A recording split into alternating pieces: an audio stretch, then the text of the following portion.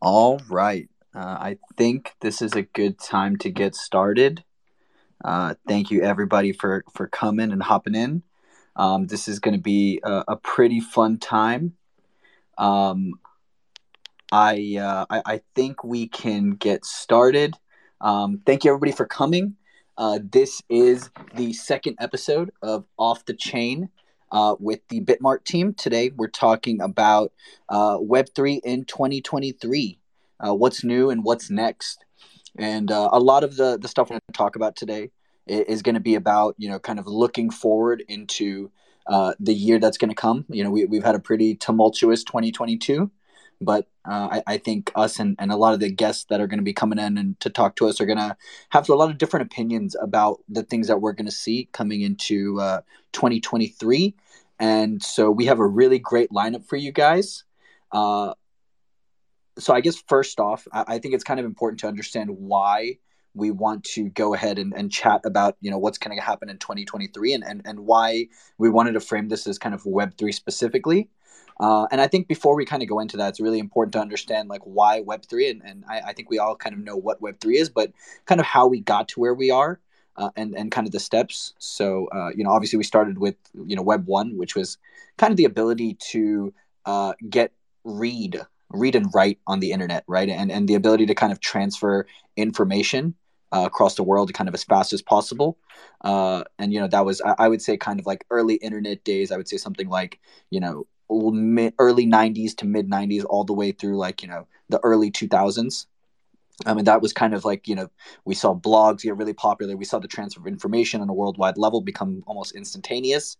And I think that's when we kind of start to see the creation of Web 2, right, which is really like right around the early social media days. I would say like mid 2000s, 2005, 2006, 2007, all the way until kind of the end of the kind of 2000 teens. I would say something like 2016, 17, 18, and that was really marked by the rise of social media, the ability to have video and media transferred at light speed, right, and for worldwide access, and the transfer of everything from video streaming to multimedia pictures, and that was kind of the advent of social media, and really allowed us to have full communication across the world at any given time. Whether it's video chatting, sending pictures to friends and things like that, and then now we really think that we're kind of hitting this point of Web 3, where now the transfer of value is going to be instantaneous, borderless, at any given level. And so that's kind of why we wanted to frame this conversation around, Web 3 in 2023 and, what's new, what's going to be happening.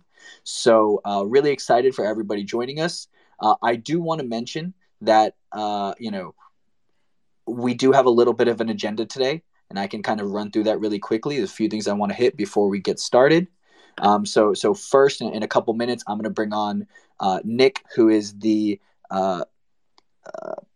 VP of marketing at Bitmart, as well as Wes Kaplan, who's the CEO of Cointelegraph US. We're gonna have them do a little quick Q&A about some of their thoughts about some of the things happening in the space.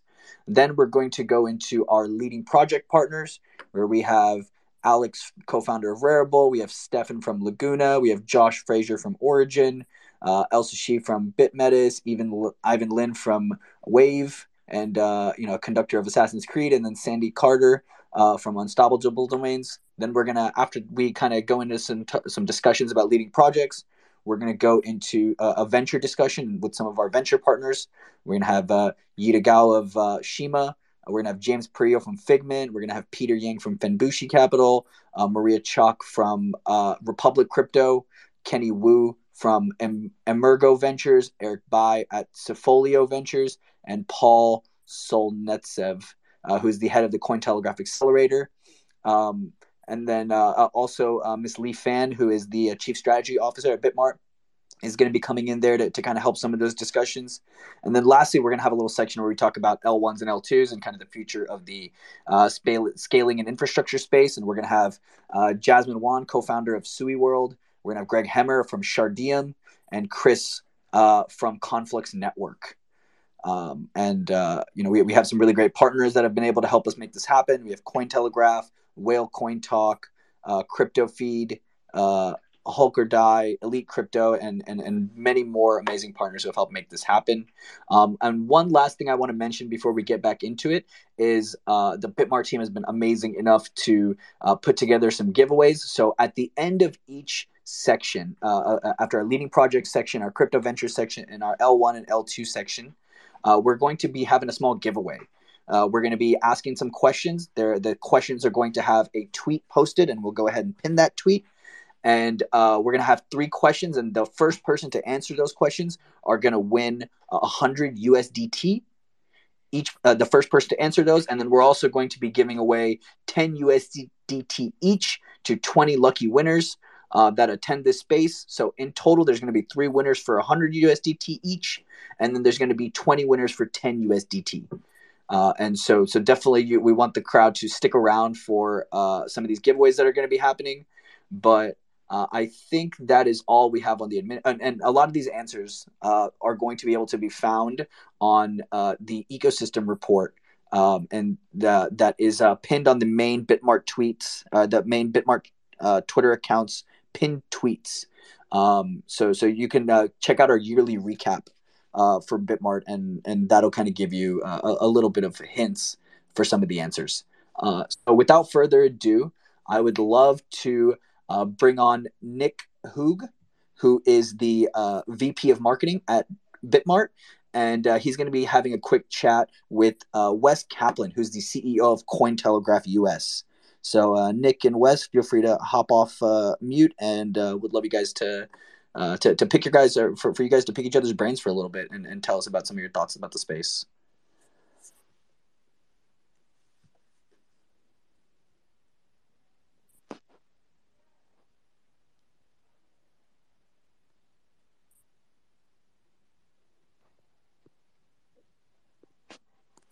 If we could have Nick and Wes hop up here. I see they're already on stage.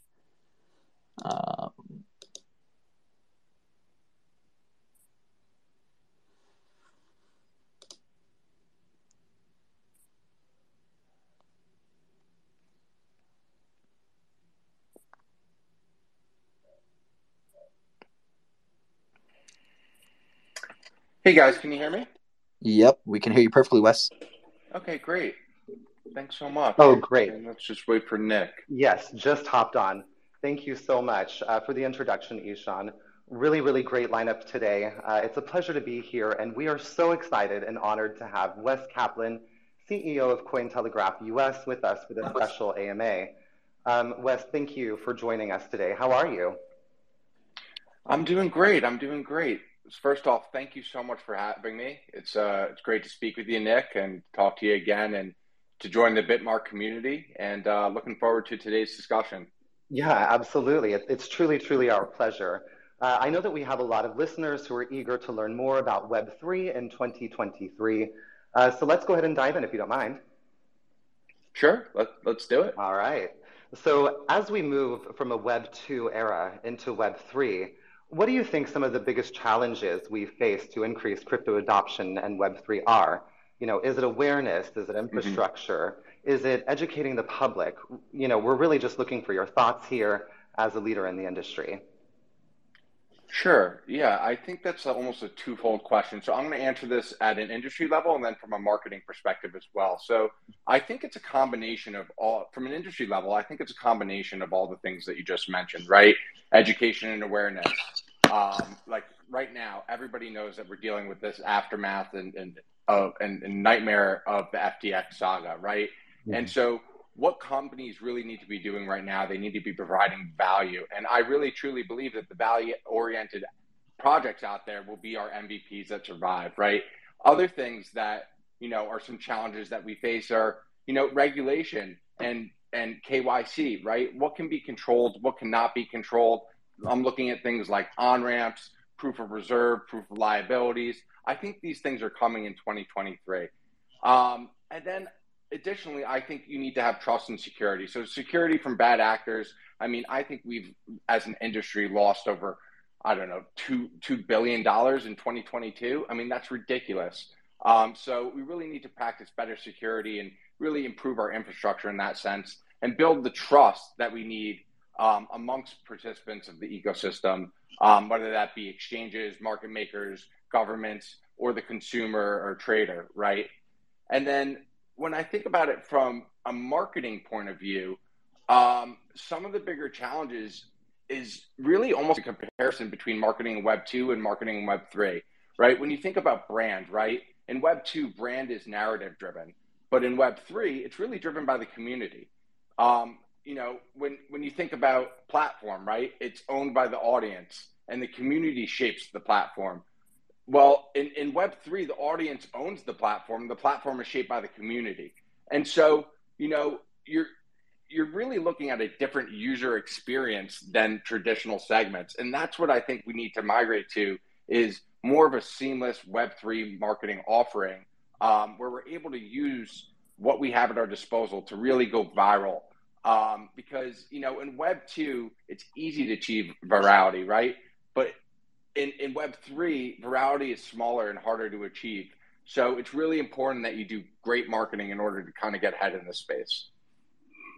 Absolutely. One thing that you just touched on is value. And, I think that the industry has done a really great job at discussing, our technology and blockchain and decentralization and all of the nuances of Web3. But one thing that the industry, I think, really badly needs is to help the public to better understand the day-to-day use cases. So I'm really, really glad that you touched on value. I certainly think that that's something that is desperately needed in the industry. And of course, better regulation, KYC you touched on as well. All of those things are really going to help to contribute to the future growth of Web3 and to provide that infrastructure to allow more people to become familiar and comfortable with decentralization in Web3. Yeah, I completely agree. Mm-hmm. So, one thing that I'm kind of wondering here are, what trends are you seeing as it relates to marketing in the Web3 space? And really, what should companies be doing now to bolster the industry? That's a great question, Nick. So let's break this again into two, right? What I'm seeing and what I think we should be doing as an industry, right? What I'm seeing companies either going one or two ways, right? They're either diving deeper into the marketing and advertising and seizing the moment, if you will, of the opportunity to rise amongst the ranks within the crypto community. And, or unfortunately, you're seeing some, to use a trading term, capitulation among some of the projects out there, right? So there's definitely market share opportunities. New companies need to ensure, and this goes back to your value point, they're building projects that are compliant, needed, and valued, right? And it kind of has, some similarities in what to do here in the sense of, we need reasons to believe as a community. And I feel like that's what the industry is looking for, right? So, as an industry and, projects in the space, what do we need to do? Companies need to define their value proposition, right? In order for you to be successful, you should be able to clearly and succinctly be able to define who you are, what you do, and why people should care about something that's a little bit overly technical and, getting over that hump and really getting through the jargon and making it simple for people to understand, right? Keep it simple, stupid, right? Mm-hmm. Oftentimes in the crypto space, we're confronted with people that are skeptical and don't like to be marketed to. So it's not just enough to push a value prop, but you need to figure out how to make that value prop convincing. And when you position your project, or idea and holding up an ethos, right, you start to build that demand. And then, additionally, I think you need to, the community, in terms of what they need to do from a marketing angle, right, they need to understand their target audience. You can't market to people if you don't know who they are. So by defining your target audience, it's going to be key to your successful marketing planning, right? Mm-hmm. You want to at least know who they are, what they care about, what challenges they face, where they engage, and why should they be interested in your project or a project, right? And then I would say, lastly, you need to select your marketing channels.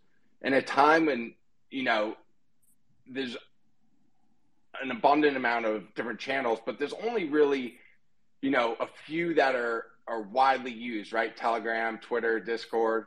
But people need to be doing analysis of their target audience to determine which one of those platforms is really best for their audience, so that they can provide engaging and consuming content in a more targeted strategy. So that's kind of how I kind of what I'm seeing and how I would handle and approach from a marketing point of view.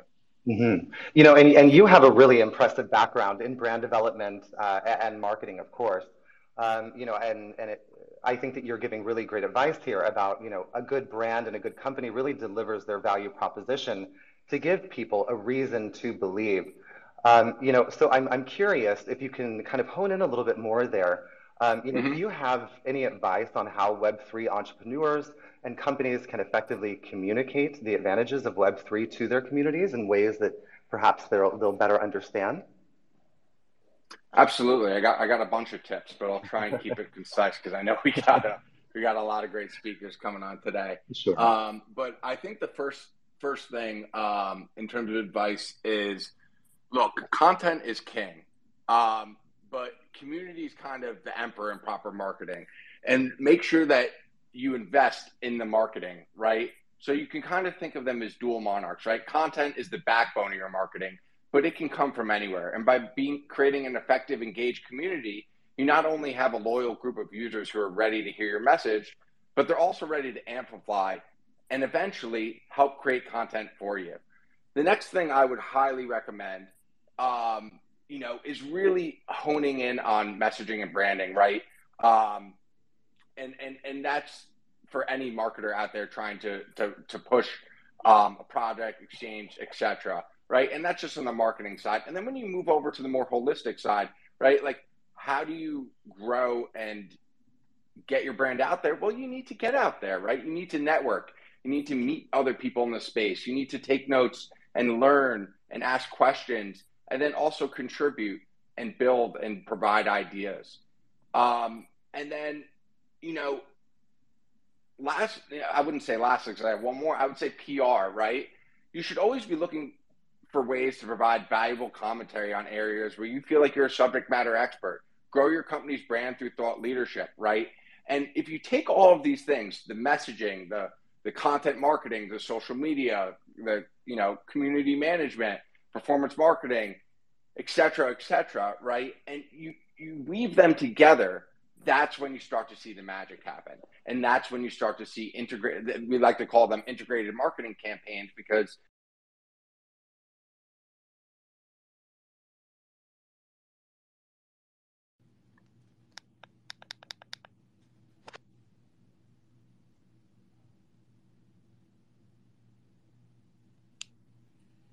we're back. Amazing. All right. Yeah, I think we got rugged a little bit by Twitter. But glad to have everybody back. Looks like Nick is still connecting. But yeah, would love for Wes and Nick to kind of help bring us back in and kind of wrap up that last couple sections. Sure. So while Nick's joining, I can kind of just finish what I was saying. Is Nick, did he join yet, or is he still connecting? He's still connecting, yeah. But if he's not able to, we can just kind of move the conversation along. Yeah. So I mean, just to sum it up, what I was saying is taking all the components of the different marketing types of the mix, the marketing mix, right? Your PR, your content marketing, your social media marketing, your community management, and building integrated marketing campaigns that are focused on, strong call to actions and really one mission, is really one way to really develop and grow your brand and your marketing for that brand. So yeah, that kind of answers your question, and then I'm happy to continue to provide some insights on anything else that you'd like to discuss. Yeah, I totally agree when it comes to kind of using the entirety of the stack, right? Especially in Web3 Yeah. marketing right now, we don't really have access to all of the tools in the Web2 toolbox. Like for example, ad campaigns on social media is still a little Oh bit my tough God. It's getting the a right nightmare. approvals. And that's really unfortunate because there's it's kind of a shrouded by the bad actors when there's actually a lot of like really great projects that are doing some really revolutionary things that really would find access to those channels very beneficial because there's consumers out there that want these things, right? Absolutely. I mean, if you just think about what's going on right now with Google, right, and how they're, being, charged by, the U.S. right for their ad campaigns, and you think about crypto, and unless you have a FinCEN license, it's almost impossible, to break that barrier of entry, to even do SEM and paid marketing ads, through the biggest search provider in the world. So we have a long way to go as it relates to kind of breaking through some of these barriers that traditional Web 2 hasn't really had to deal with at the same scale as Web 3. Yeah, definitely. I could not agree more. I do want to ask while we're getting Nick up here, Mm-hmm. since you have such an impressive background in brand development and marketing, do you have any like kind of I guess we kind of went through this. So like what about Cointelegraph, right? Like do you Mm-hmm. guys have anything up and coming in 2023 that you guys are kind of particularly excited about? I guess Yeah. Cointelegraph US specifically, but yeah, would love to hear about some of the things you guys have going on. Yeah, sure. So we have a lot of really exciting things coming along. So one thing that we just did is we just launched our podcast. So definitely tune in, check out some of our podcasts. We're really, really excited about that. And in addition, we have this unbelievable kind of secret department called CT Studio within Cointelegraph that is a full marketing service agency that is pretty full stack, right? Today actually we had, in addition, we launched the what is it called, the pre-sale for our Snoop Dogg and Billy Ray NFT, and we actually had Snoop Dogg give us a little bit of love in a tweet to our collaborative partners, Animal Concerts, and that collection is called The Hardworking Man, and it's pretty cool because you'll get the opportunity to purchase NFTs. They can get you Snoop Dogg concert tickets, backstage passes, airline gift cards. It's really redeemable focus, and it's for the hardworking man. So it's very, very cool. And then, I'll just give this community a little hint without spilling the beans too much, but we have this unbelievable market analysis tool called Markets Pro. And, we might have some upcoming things towards the middle of February coming out, maybe some new releases or stuff of that nature that we're really looking forward to, but I don't want to spill the beans too much, but, definitely stay tuned. And, I'll keep it at that because, don't want to go too deep into Cointelegraph. I want to keep us focused here. Well, that's awesome. Super exciting. Please remind us again that the name of the NFT project with Snoop Dogg and remind us of that again. It's called A Hardworking Man, and that's the collection, and it's with Billy Ray Cyrus and Snoop Dogg. And you can find details on our website about that, or on Animal Concert's website. I'd be happy to drop a link or something like that. But, again, want to stay focused on the content at hand. Yeah, that's awesome. I hope the audience kind of keeps track of that. Sounds like there's some serious alpha being dropped. So feel free to check out Hardworking Man. You can find more information on the Cointelegraph website and also on Markets Pro. So it sounds like a really, really useful informational tool. So super excited about those. Yeah. Thank you again for your time, Wes. This was super helpful and super generous of you to kind of come in and hang out with us for a little bit. So we really appreciate the insight and super excited for everything we're going to see at Cointelegraph US this year. Thanks so much. Really, really happy to be here and enjoy and look forward to enjoying this space with everybody.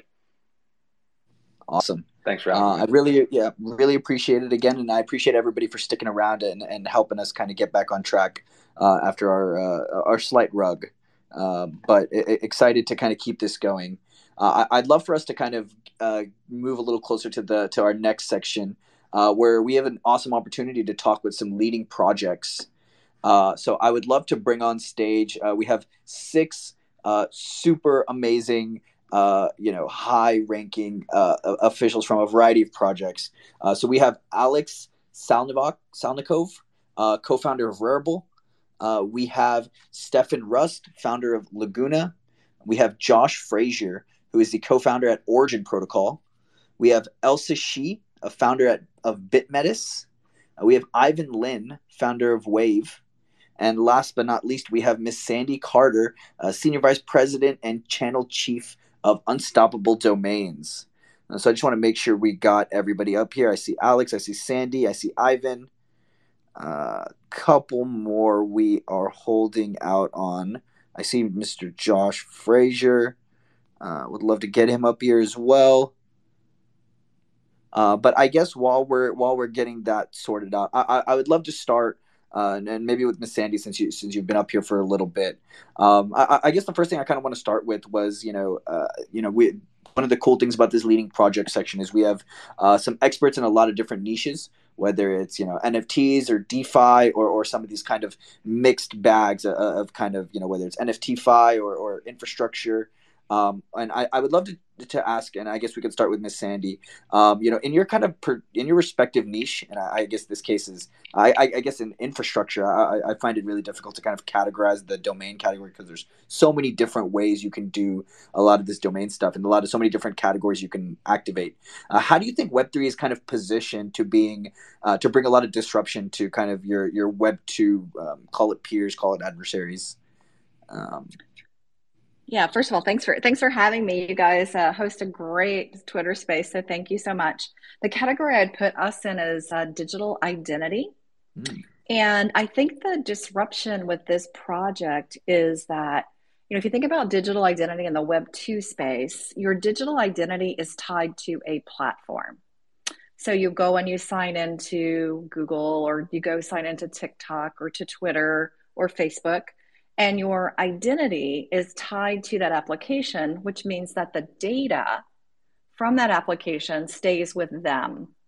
And we know that Google and Facebook alone, just those two alone, made $100 billion on selling your data, my data, in that model.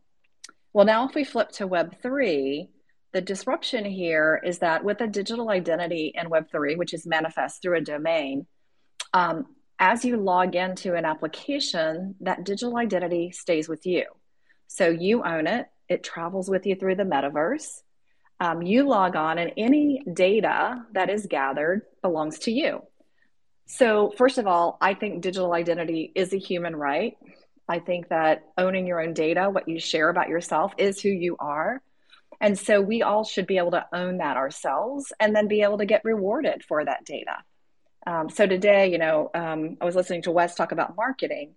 If you think about marketing today, people buy lists from Facebook or from Google, and then they market to it, assuming a 30 to 40% fraudulent rate, give their customers a small discount because they've already paid a lot of money to the big platform players.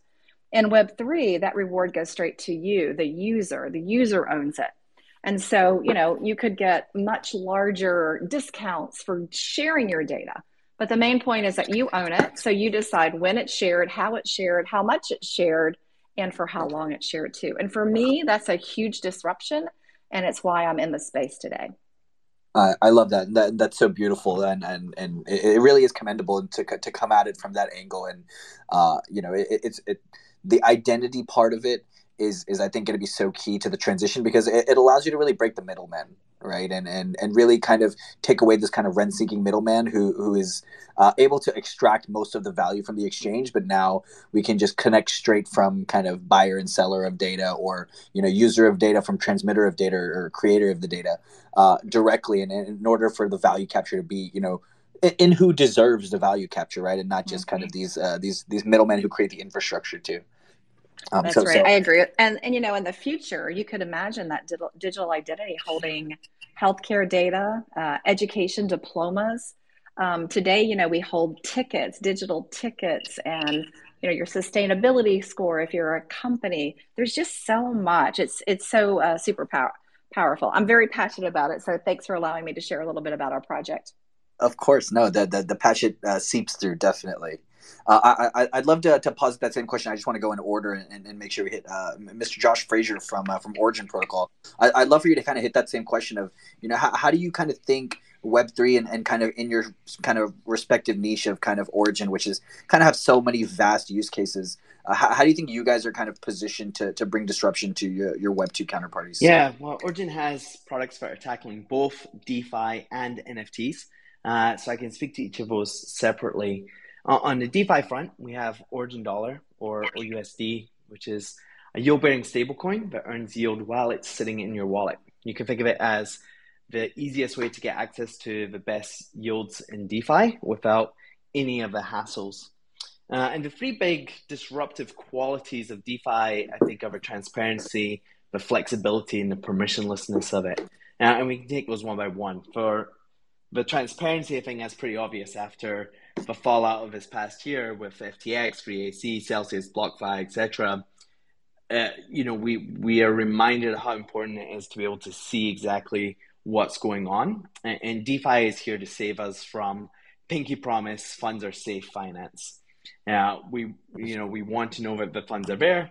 And it's really telling that during, the crash and all of the drama of last year, true DeFi, things like Compound, Aave, Uniswap, they all held up just fine, and everyone could see on chain without a question that all the funds were there, everything was solvent and collateralized. And so I think that transparency is something that has been missing from traditional finance and the Web2 world for a long time. The second thing is flexibility. The composability and convenience of DeFi is really unparalleled. Where else can you take out a multi-million-dollar loan without signing any paperwork or having to talk to anyone? And you can do it in 15 seconds from anywhere in the world. And then the way you can stack different DeFi protocols together is really, really cool. And that composability just allows us to do things that just aren't possible in the traditional world. And then finally, the permissionless nature of it makes it so much more inclusive. A couple of examples here. I have a friend who had 3 of his bank accounts closed just because he was unfortunate enough to have been born in Russia. Had another friend, he runs an e-commerce site, and PayPal froze all of the funds in his account because they had a suspicious spike in sales on Black Friday. And crypto fixes this. This is exactly the sort of bullshit that crypto is here to solve. On the NFT side, the other product we have is Origin Story, and we've been fortunate to host multiple record-breaking sales, starting with Blau's sale that did $11.7 million and really ushered NFTs into mainstream consciousness. We've also been fortunate to work with people like Paris Hilton and some of the hottest NFT collections out there, like Pudgy Penguins. And one of the things I'm most excited about is seeing NFTs starting to transition from purely speculative assets into delivering real utility and real world value. A pretty cool example here is what we're working on with our partners at Roofstock. They're a unicorn company in the real estate business. They've actually been tokenizing homes. And so we recently helped facilitate the sale of a home on the blockchain. Someone bought an NFT, and with the transfer of that NFT, they took legal ownership of that property. And when you compare and contrast that to how sales are usually performed in the Web2 world, you're sending someone down to the local courthouse to ruffle through filing cabinets to see if there's any liens against that property and try and figure out if you actually own it or not. And the process is so flawed, you actually have to have title insurance just in case you miss something. And so this is something that blockchain technology is really disruptive for as well. We can actually have clear, indisputable title to who owns what. This works great for digital assets, which we've seen. But I think we're starting to see that, hey, you can connect this into the real world as well. And I think we're only started to scratch the surface and understanding just how disruptive this technology can be. Yeah, I think that was awesome insight, and I'm really excited for kind of, and I think Origin is kind of at the center of it, which is this intersection of DeFi and NFTs, and whether you call it NFTFi or something else. I really think like the kind of the financial services plus the kind of documentation side. And I think like the Roofstock example is a perfect kind of example of being able to bridge those two together, and the kind of dynamic value creation you get from getting the efficiency of DeFi on the financial side. You can get kind of the security and safety, and offsetting a lot of the trust of documentation to the NFT side, and then you combine both of those and you get like orders of magnitude more value. So I definitely think that was incredible insight. Um, yeah, I would love to also move over, kind of stick with the same question, and move over to Alex from Rarible, and kind of same question, and understanding how entrenched Rarible is into the kind of NFT landscape. Like, how do you think Rarible is kind of positioned to bring disruption to some of the kind of Web2 parallel companies you might see? Thanks for having me. It's a great question. Rarible started as a marketplace, and now we are more and more evolving into the infrastructure product that allows you to use API or to create your own marketplace using our enterprise offering or a standalone builder. And it's a funny way to put the question, because for the NFT, there is not even many parallel products in the Web2, and that's the real promise of Web3. Web3 is not doing some product better than Web2. Web3 is enabling new kind of products, and NFT is the completely new kind of product that just didn't exist before. You never really owned anything in Web2 in terms of content. All the content is like shared on somebody else owned platforms, and it was never interoperable. So I guess the main disruptive property of Web3 is interoperability in terms of the NFT per se. In DeFi, transparency and security is important, but NFT massively benefit from interoperability. There is no, like, Web3 enables metaverse, because when we say metaverse, we imagine something that is united, something that you can travel from one place to another. And old Web2, in that sense, it was kind of siloed spaces with glass walls between them. Now you can have your wallet, you can bring your items to Facebook, to Instagram, to Twitter, to OpenSea, to Rarible, to any place with just your one identity, that is your wallet. And this is the most important disruptive quality of Web3 out there. You can bring your stuff, and that makes the world into a universe rather than just like a couple different spaces. I think you bring up a really great point of the interoperability, right? That's kind of the key feature that's never been possible in Web2, and that's going to unlock, like, I typically not the biggest fan when people use the metaverse term, because I don't think necessarily they use it in the right way, but I think that's the perfect way of like just this interoperability of experiences that you get that really are only unlocked by NFTs, and that's gonna disrupt like a whole host of areas within kind of Web2. Really appreciate the insight there. I'd love to move to Stefan, who is the founder of Laguna, and I'd love to hear just kind of a little bit of your take on the same topic, and I think this is kind of more of in the infrastructure niche. But how do you kind of think Web3 is positioned to bring disruption to like Web2 infrastructure, and how does kind of Laguna and Truflation and Nuon kind of help in those things? Yeah, thanks for having me here, and glad I found the right link. So thanks for that.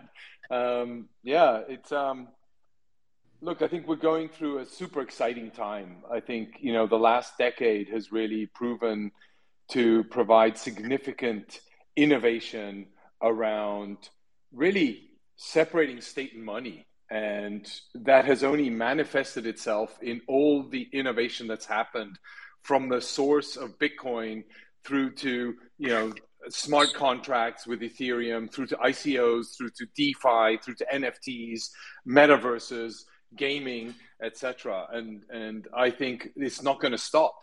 I think, you know, we as true believers in this industry are really trying to innovate around providing hope for the next generation, building new systems that are suited for an age where every single household today has electricity, everybody has a mobile phone, everybody has the internet as a core utility and a basic necessity that I think we need as a society.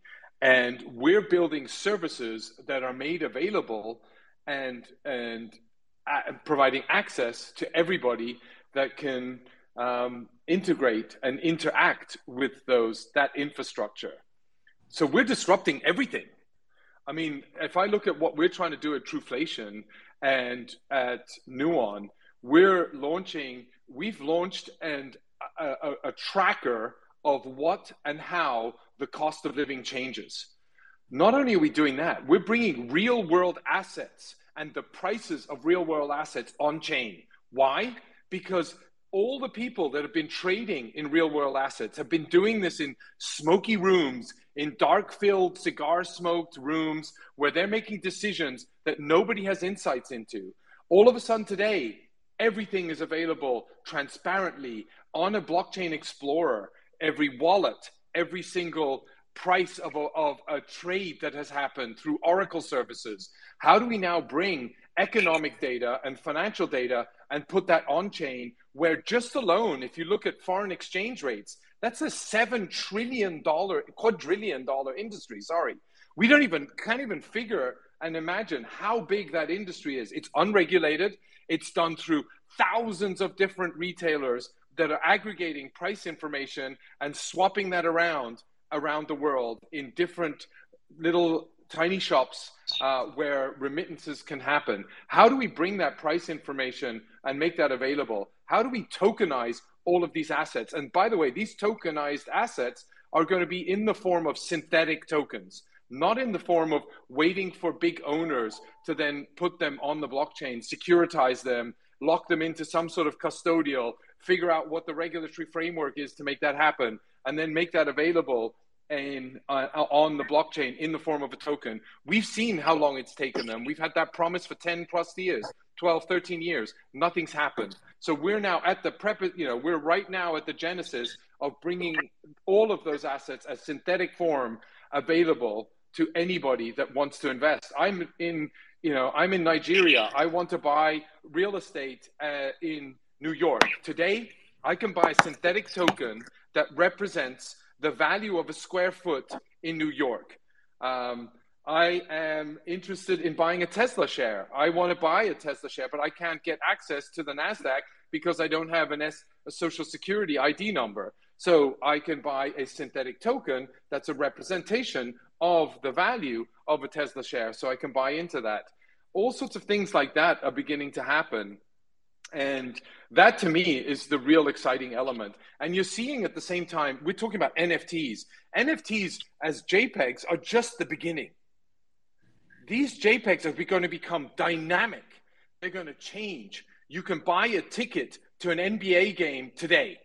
That ticket to one single game has a single value. It's pre the game, you buy it. You can get coupons in that through delivery to that NFT that you own. You can have post-game results. So after the game, it becomes a collectible where you see the MVP of that game, the scores of those players, the seat number that you had, the date that it was. That stays alive, and you can update that throughout the game, and it can be cryptographically verified as that one single ticket that was in B9 on the 12th of January in San Antonio, Texas, or whatever it was, right? At the game between San Antonio and Golden Gate Warriors, whatever it was, but you automatically have that. And so all of these assets are going to become immediately tradable to anybody that has a value in wanting to be a part of that and purchasing that. So there are so many permutations. There are so many opportunities in terms of jobs, in terms of wealth creations, in terms of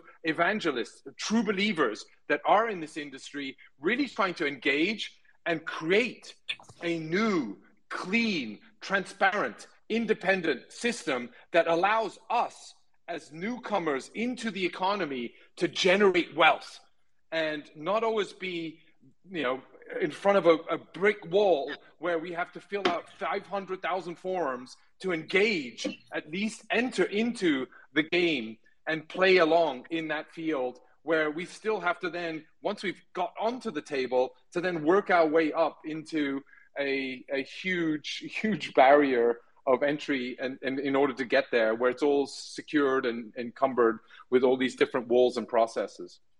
So I think it's the most exciting time to be alive and the best industry to be in, if that wasn't clear. No, your enthusiasm for it, I can feel it through the screen. So I love the passion about it, and I think one of the really interesting points you bring up is that we don't, people are kind of waiting for this like singularity point of like, oh, okay, everything is going to be on chain, and I think you bring up a really great point that we don't necessarily have to get to that point. What's going to happen is if there's enough value to be captured by the ability to be that middleman and create that synthetic asset on chain and be that middle custodian, then that's going to happen until we get to the point where we have the infrastructure in place for any kind of, whether it's a company wants to just, do their IPO and kind of, do like an IPO/ICO and have it kind of regulated to be on chain, or people want to kind of have real world assets come on chain. Like there's going to be this transition period where people are going to be able to create businesses out of being that middleware and being kind of a centralized custodian, because there's still so many other value, so much other value created just by bringing it on chain, that we don't actually have to get to this point where everybody is being the single person adding these things on chain in order to get all that value capture. So I think you bring up a really great point there. Yeah, and you look at the industry. I mean, we have so many different blockchains, right? We've got a lot of block space out there, if we call it. We've got a lot of developers that are super creative. We need more user experience designers. We need front-end designers that can help build a great user experience to get bigger adoption. This industry has been built up on a series of sprints. It's not a marathon, it's a series of sprints.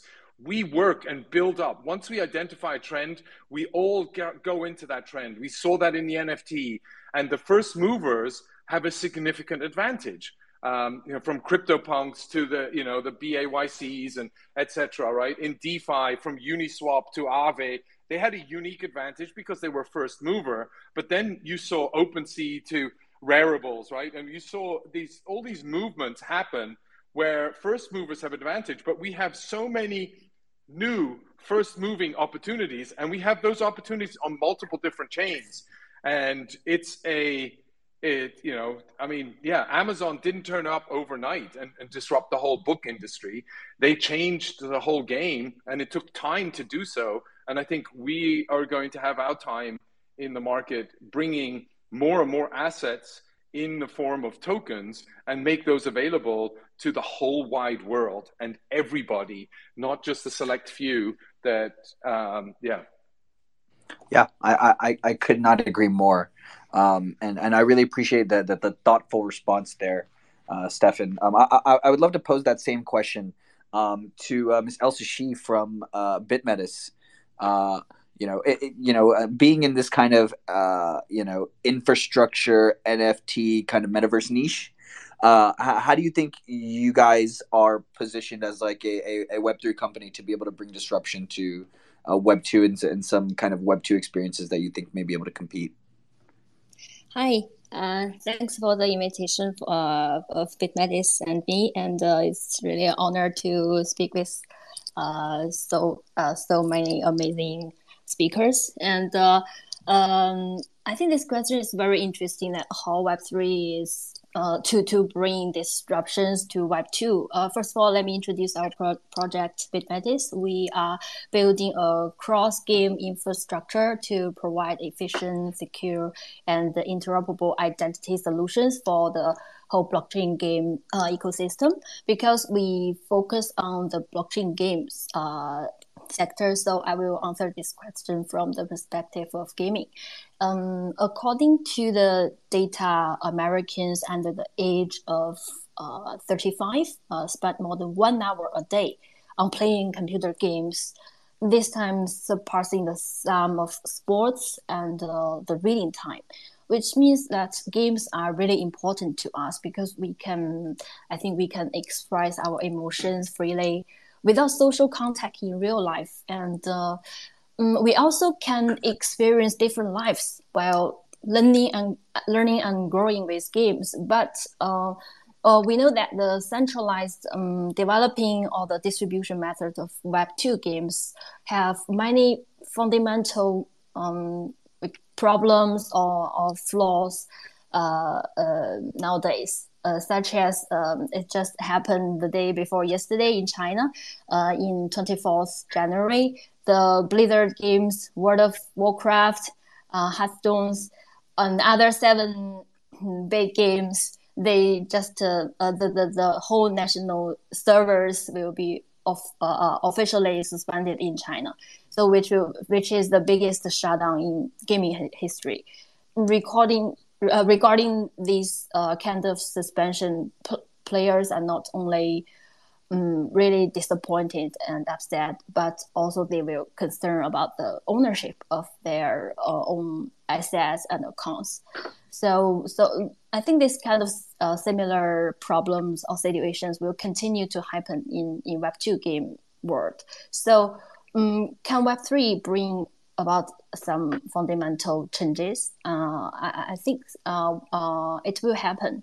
Because in recent years, blockchain technology has developed fast, and we started to realize that some of the properties of blockchain technology and Web3 are interesting when applied to gaming. So there are some merits which I think will bring the disruptions to the whole Web2 gaming world, such as for the players, the in-game assets, NFT assets, with which histories guarantee the digital property rights for the gamers. And the real gamers and also can participate in the whole developing or the distribution direction, the development direction of the games, which means the gamers will be the true owner of the whole game. And for the developer side, so in blockchain games, the creator economy will be improved because creators can retain much more value than before. And besides that, I think in the crypto model, there will be more opportunity to monetize players for the developer side. So that's why I think it will truly happen. There will be some disruption and fundamental changes to the whole gaming world. That's all. Thank you. Yeah, I think that was fascinating. I think we hear a lot about the games being developed, and we hear a lot about kind of the blockchain infrastructure level, and we don't hear enough about the middleware that's going to help create this interoperability. So I thank you also for coming on and chatting a little bit about some of the things you're seeing that are going to help us get to where we want to as far as the middleware. So last up for our leading projects, we have Ivan Lin, the founder of Wave, and I would love to kind of pose that same question to you. Is how do you, as an infrastructure provider and as an NFT, as being part of kind of the NFT industry, how do you kind of think Web3 is positioned to bring disruption to kind of the Web2 gaming space? Cool. Hi, guys. Thanks for having me. So long story short, there is a reason why we created a Wave, which is a Web3 music platform. I speak as a musician myself, started as a classical pianist, got very lucky to get into actually video gaming world around 15 years ago, started as the production assistant for the Final Fantasy original soundtrack production. And one day when we were in the studio, there was a piano there, and I started to walk around in the green room and the recording studio. And the pianist who was supposed to record for the soundtracks wasn't able to make it. So the producer was like, "So Ivan, there's a piano over there. Why don't you play a few tunes and make some noise and try to play some music. So I went on and played the entire movement of Rachmaninoff Piano Concerto, which is one of the most iconic concerti in the history. And at the time, I didn't know that on the other side, in Tokyo, Yoko Shimomura, who wrote this music for Street Fighter and Final Fantasy and Kingdom Hearts, was there listening to the whole thing while I was warming up. And they were like, "Oh, why don't you go on and be the pianist and record for the soundtrack for yourself?" So, I started to get into this community in the video gaming world, uh, more or less by accident, and there was a successful production.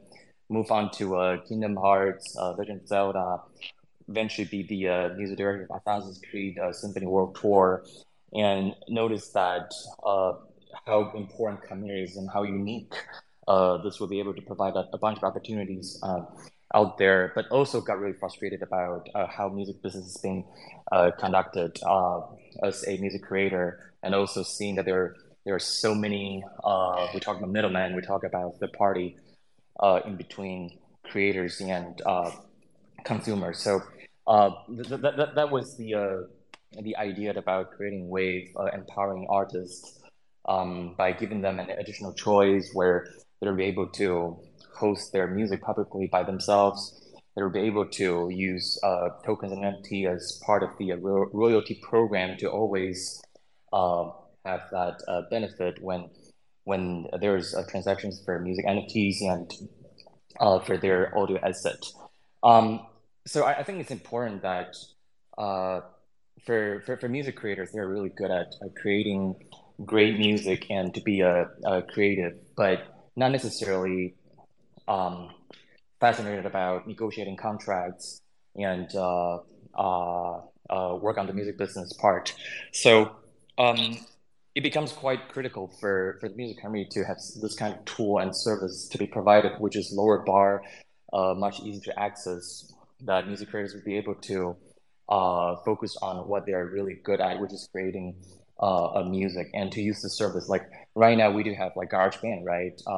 You'll be able to create music in your bathroom. Billie Eilish 2 years ago won several Grammys by producing an album in her bedroom. So we really start to see how easy it is to produce music. But after spending hours and hours to have your mastering done, it's only the beginning. You have to work with publishers, distributors. You have to work with royalties. You have to work with a bunch of agencies in order to get your music out there. And it's really old-fashioned. It's almost like 100 years ago when you were about to make a call from New York to Boston. There's this kind of like in the middle, there's an operator trying to wire you to be connected to the other party. And that's more of like how music is being conducted right now. And music travels internationally. So different countries, different cities would have different regulations and different agencies that you have to register, you have to go through. So it's not necessarily comfortable and convenient for musicians and creators to be out there to handle all the businesses. And that's why in terms of Web3 and the technology of blockchain becomes really critical and essential, where these services will be able to be provided, and also to be democratizing ownership, that revenue, copyright, commissions would be returned back to music creators to really empower them and to have them focus on what they're really good at. Right now I'm traveling in Asia because coming from video gaming world, we've been talking to a bunch of really great anime and video gaming music creators and composers. And you guys know that Assassin's Creed this year has been nominated at Grammy Awards.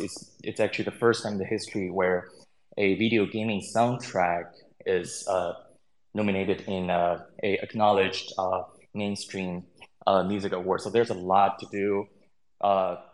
We love to work with artists. Now we're working with Yoko Shimomura, who wrote the music for Final Fantasy Beyond the Platform and many more. So we wanted to open the gate to music creators, because Wave is a pretty much music-focused music platform. So we wanted to work with as many artists as we can, and to really leverage by working with great talents throughout the world. Awesome. That was incredibly insightful. I think the music kind of NFT space is one that everybody kind of has a really close eye on, and just kind of knows that there's so many intermediaries in the process that there's just a lot of value to be created, and kind of given to the right parties, and not middlemen. So very excited for Wave and the kind of music NFT landscape. Uh, yeah, thank you so much for hopping on and chatting with us, Ivan. Unfortunately, we would love to kind of sit here and ask more questions to all of our leading projects, but unfortunately, I don't think we have enough time to go for another one. All of our leading projects, we had Alex from Rarible, we had Stefan from Laguna, Josh Frazier from Origin, Elsa Shi from BitMetis, Ivan Lin, who you just heard from Wave, and Sandy Carter from Unstoppable Domains. Thank you all so much, all of our leading projects. Please do check out all of our leading projects that just had a chance to speak. Follow our speakers and their projects as well. These are some some of the most profound projects in the space. So really appreciate your guys' time and to come and chat with us. Thanks for having us. Of course. Thank you. Thanks. Thank you, guys. So before we move on to our crypto venture section, we did want to hit our first quiz question. I was told I got to make sure I hit this one. So our first question, and whoever will be the first person to answer this question under the Bitmart, the main, it is the first pinned tweet that we have shared by Bitmart Exchange. And the question is, how many new tokens were listed on Bitmart for spot only in 2022? I'll repeat it again. How many new tokens were listed on Bitmart spot in 2022? So the answer, whoever is the first to answer that question, is going to be a winner of 100 USDT. I think I can think of a few things to use 100 USDT for right now. I'm sure a lot of you guys can as well. So first one to get that answer correctly under the first tweet pinned is going to win 100 USDT. But I think now is a great time to move on and transition to our crypto venture section. I think this is one everybody's really excited about. We have an awesome lineup. So we have James Perillo, a general partner at Figment Capital. We have Peter Yang, a managing director at Fenbushi Capital. We have Maria Chalk, head of gaming and metaverse at Republic Crypto. We have Kenny Wu, who's an investment director at Emurgo Ventures. We have Eric Bai, who's a managing director at Sofolio Ventures. And then lastly, we have Paul Solnetsev, who's the head of the Cointelegraph Accelerator. So if you could just feel free to request to hop up on stage, we'd love to have you guys up here. Oh, and then we also have Miss Lee Fan, who is not only a partner at Sofolio Ventures, but also the chief strategy officer at Bitmart as well. She's going to come in and help me out moderating some of this crypto venture section. So I'd love to hand it off to Lee, and feel free to take it from here. Thanks, Ishan. Hi, everyone. Really glad to be here, and thanks for the patience. And today we have some really exciting VCs here speaking with us, and I'm really excited about this because they're top-notch VC panelists. And I have a lot of questions to ask on behalf of our audience. Now, since there are 7 of us, let's make it more interactive. Hot takes are definitely welcome and even encouraged. And if you're on mute for too long, I might just have to call on you. So maybe let's start with the first question. Let me try to make sure all the speakers are on. Great. I see Peter, Kenny. I think we might be missing a few. James, is James on? Yeah. Hey. Hey, James. I'm Velvet Milkman. Doxed. Okay. Got it. And then I think we have Paul and Eric and Maria. Just give it one more second. Well, why don't we get started? I think others are kind of gathering as we speak. I know we're kind of in the middle of the segment or running a little bit late.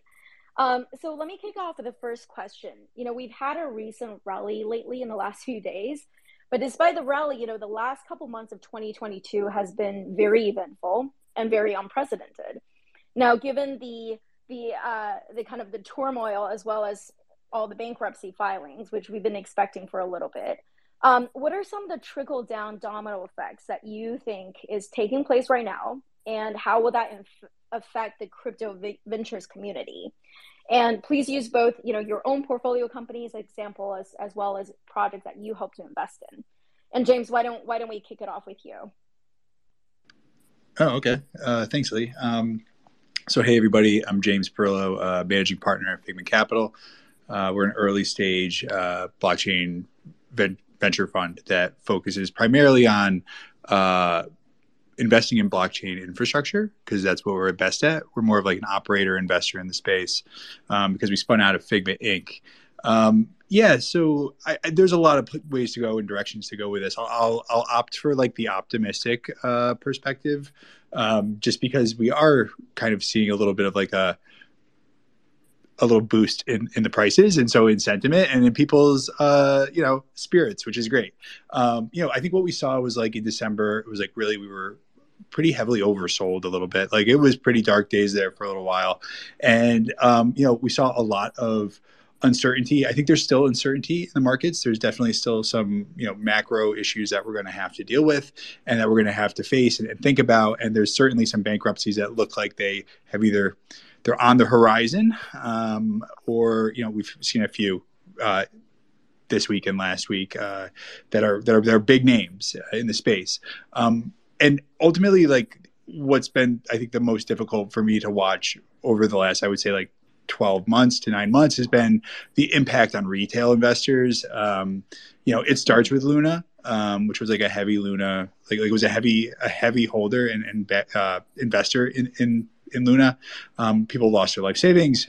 We're seeing something similar with FTX.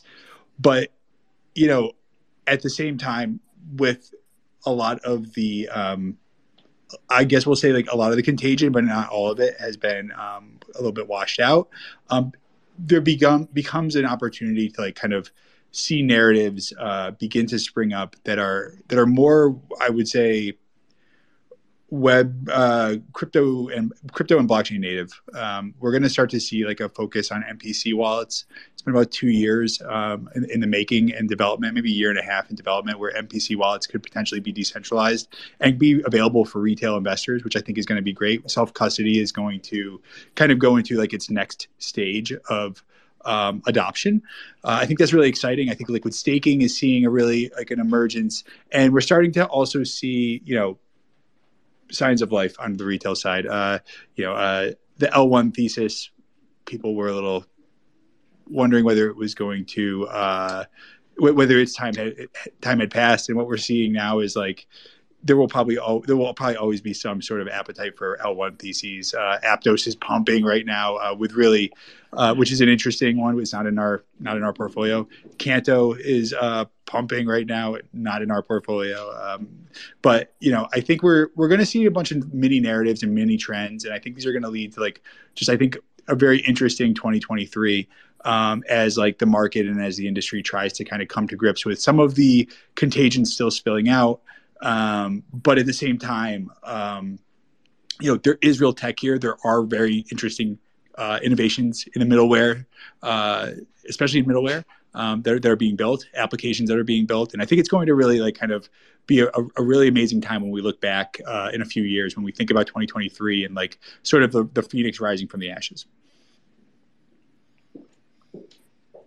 That's great. That's great. Do we have the rest of the speaker on as well? Anyone would like to chime in on that? I guess I can give a little bit of opinion of mine as well. So great. Thank you, Peter. Yeah, I mean, in terms of fallout, over the different cycles, we have seen fraudulent activities as well as behaviors similar to what FTX and Genesis and say like the other funds as well, where they have collapsed. But for this cycle, I would say the impact is much more bigger in terms of both geography and the number of people it affects. Whereas previous cycles, these collapses are siloed, and usually in towards the early stage. But for this cycle, we have seen a lot of more later stage companies where they have been through several cycles and they have gone under. So this time, I feel like it definitely hurts a lot more than before. But in terms of fallout, I don't think we should see any more direct immediate impact, at least for the primary market. Usually for the venture markets, we do see typically a 6 month lag in terms of prices as well as activity. So one way you can kind of parallel this is we saw the top of market in about a year ago, but for valuations and raises, they did not come down until say like towards last summer, so to speak. But and for earlier stage startups, they're even less impacted in terms of their build process. Although valuation and the size of the raises have gone down dramatically. And so for me, I don't think there will be a lot of fallout continue going forward, especially with the amount of uncertainty. But in terms of, say, the project we support, we still kind of continue to expect a lot of good companies to come out, especially, if you parallel this current crash to the dot-com bubble, there were a lot of internet companies that existed before, but it's only after the dot-com bubble where we found Amazon, Google, and, the tech giants we see today. Although, I do believe one component that I will be focusing a lot more on is the impact of regulation. So before, the FTX left, in the US, we have DCCPA going through, which is much more favorable to existing centralized exchanges. But, now with FTX and its fallout, that I think will eventually be amended. And I believe we will see some sort of more legislation coming through this year. In addition to that, investor will have much higher standards, I would say. For the later stage investors, we are seeing them kind of pulling out of blockchain businesses for companies they've invested in because they're kind of afraid of headline risk. And for the earlier stage companies and investors, we're seeing a lot more asking for audited financials, especially by big fours. So I think how it will play out over the next year, I think it will be interesting to see whether startups, shell out more money for meeting investor demands, whether it's from like a audit or financial perspective, or in terms of product market fit or revenue. Or they could choose the other route of not launching or building their startup within US, and they can move to offshore or other under continents where there's less regulatory scrutiny. So there are multiple ways about going that. So we either see more startups in other countries, or we see much higher better practices for startups in general. So that's kind of my expectation for the next year. So. Thanks, Peter. Now, you mentioned something on due diligence, which is perfect lead into my next question. Let's talk about diligence in crypto ventures. Now, coming from traditional tech VC, I've always found crypto investing diligence a little bit challenging, partly because the projects are much earlier in nature, pre-revenue, generally, with not everything built out, but also because a lot of projects are behind management teams with pseudonames, etc. How do you guys go about doing diligence into these startups that you guys invest in? And feel free. I think, Paul, you come from the accelerator side, so would love to kind of hear your view on this, and then would also love to have Eric and Ken chime in as well. Hi there. Yeah, hi. Can you hear me well? Perfect. Crystal clear, Paul. Hi, good. Thanks so much for having me. It's a great discussion. So in terms of how we approach due diligence, we do have like three fundamental parts that we're looking at, and these are basically the product, the market, and the team. And when we're looking at potential candidates to the acceleration program, we need to get comfortable that the product that the guys are trying to build or like envisaging to build can actually solve someone's problems, apart from the founder's problem of not being able to fundraise or to like raise money. And we try to avoid like projects that do like blockchain solutionism, where like the founders are trying to plug in blockchain solution and crypto solution to things that don't really need them or that don't really solve real problems. So I guess from the product side, we just want to make sure that someone really needs it, and there is like a problem, a real problem that a project is going to be able to solve. Then from the market perspective, we of course want to work with projects that tend to work on large markets, as any other investor would. And the specifics in crypto in relation to this is that since with the single digit penetration of almost all products in crypto, if you have this sort of vision and belief that Web3 can somewhat disrupt traditional business models and Web2 or whatsoever, if you look at the markets, so the markets would look generally promising and fed, simply because very low penetration. If you invest at a stage where the penetration is low and you have a good product, then it has potential to grow, as opposed to like mature industry, for example, I don't know, cellular networks where you have high penetration. And the third like fundamental part is basically the team. So we just need to get comfortable that given that there is a product that can actually solve someone's problems, and there's a large market for that product, we need to be comfortable that the team is able to deliver, and they have sufficient intelligence, energy, and discipline to execute. So ideally, you would want to have founders with previous experience in startups. Not always possible, of course, but so going back to your point, so three main points that we'll look at is product, market, and the team. And like in more practical aspects, we work with projects that already have their MVPs or like demo products or whatsoever. So something clickable and something that we can test. And what we normally look at this stage is we're looking at the traction of the product. So basically any metrics about how the products are used, like users, transactions, whatsoever. And we just want to make sure that there is a demand for this product, that users that test this product like it, and so on and so on. So that's basically the key thing that we are looking at.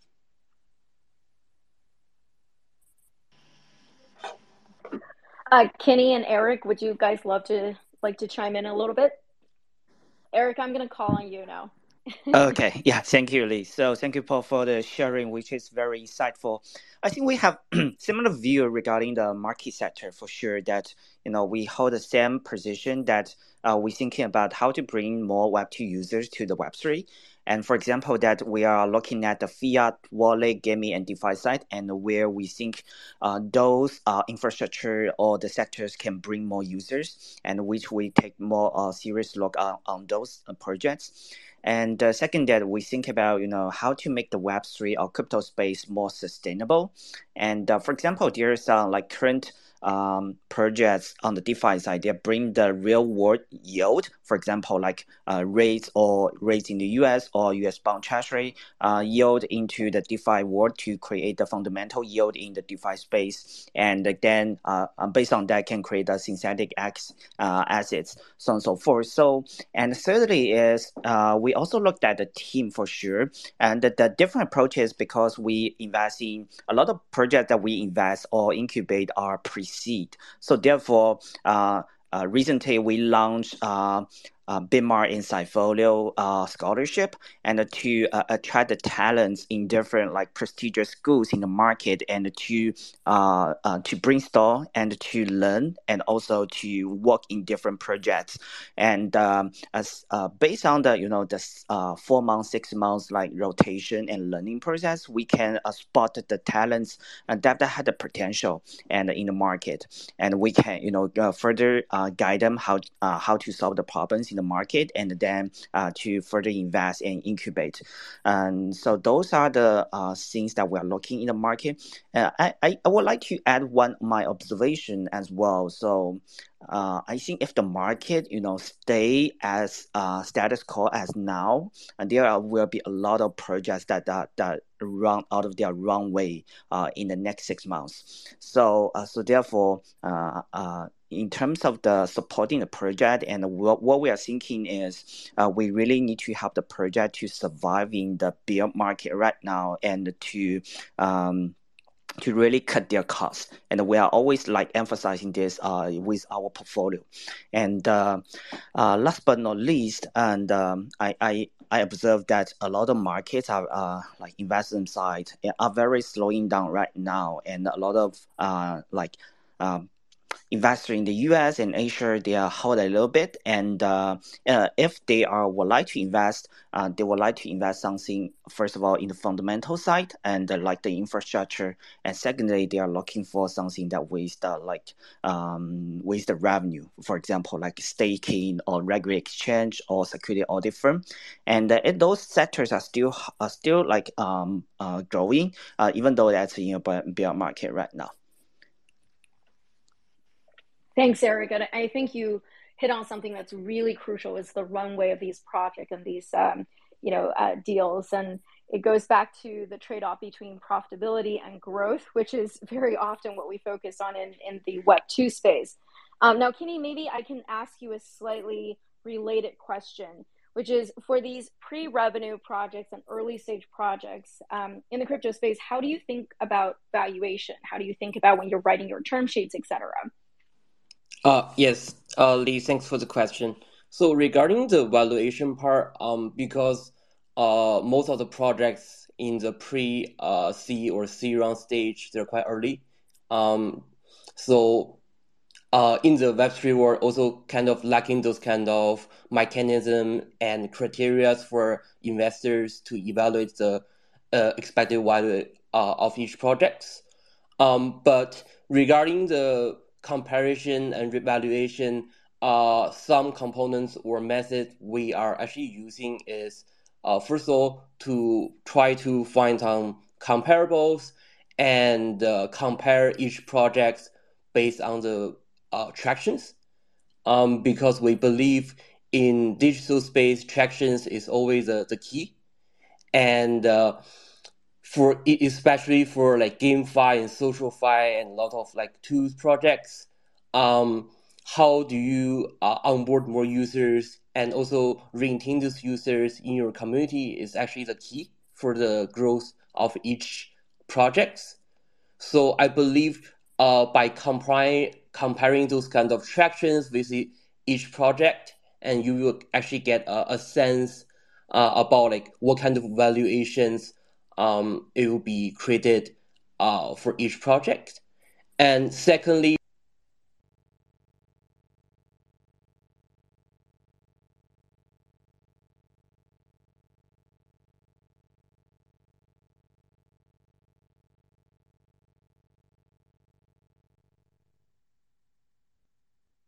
Hi, everyone. Is everyone getting back on here?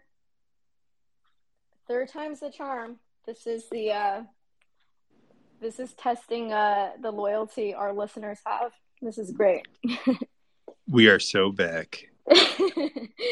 Thanks, James. I see Peter's back. I see Kenny. I think Kenny was in the middle of sharing some great insights. And Maria, I think we're just gathering. Oh, look, Kenny's back. Great. Hi, Kenny. Sorry, we had to cut you off. Unfortunately, we'll write to Mr. Twitter and have him get this fixed. Now, Kenny, Yeah, before we no got problem. dropped, you were talking about valuation and the different terms and the structures, and would love it if you can kind of finish your thoughts on there. Yeah. So as I just mentioned, basically, when we consider evaluation, one of the key criteria we're going to focus on is attractions, and secondly, we're going to focus on more on sustainability. So this actually, I believe, is one of the key effects due to those kind of FTX and Genesis incidents. So right now, as Eric also mentioned, Peter also mentioned, right now runway and also the ability to bootstrap the projects by themselves and to have the capability of generating their own cash flow is actually the key. So from my own point of view, like more like a 2B or 2C, 2B, 2C business model will be very effective in this market because those kind of projects can actually generate revenue and some cash flow in the bearish market to make sure they can be more sustainable.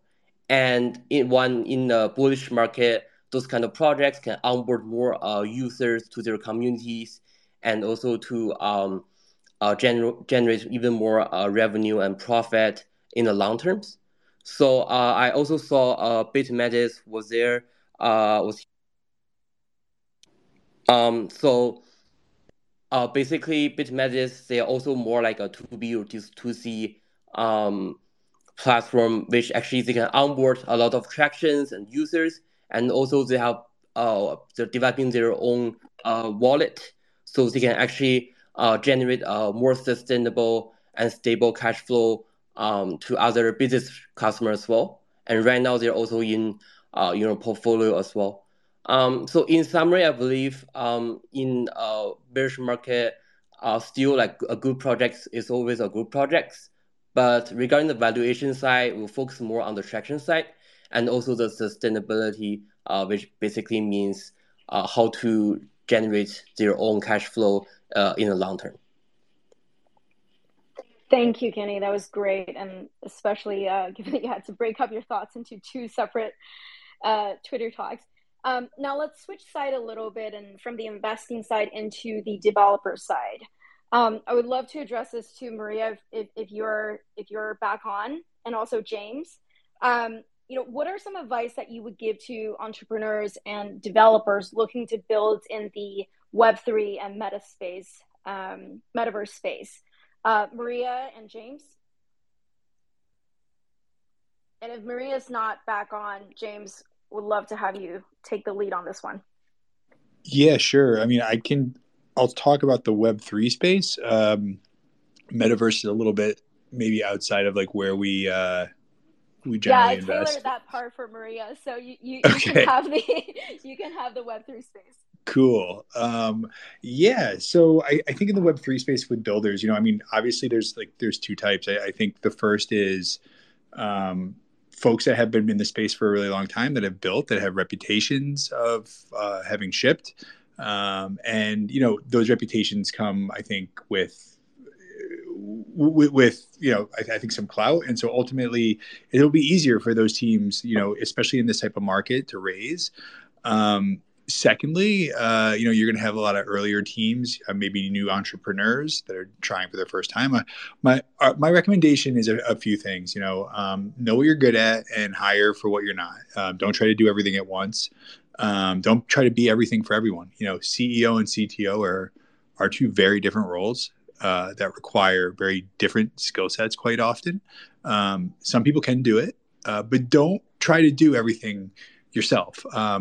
You are a talented individual who perhaps has an idea or is joining a team, and you're going to be able to add a lot of value, some of which is like, innate that you have right now. Other skills you're going to develop and build over, the course of the next few years as you're working with this team.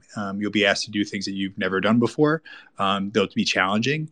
You'll find out what you like. You'll find out what you're good at. You'll find out what you don't like. You'll find out what, unfortunately, or fortunately, we find out quite often what we're not good at as well.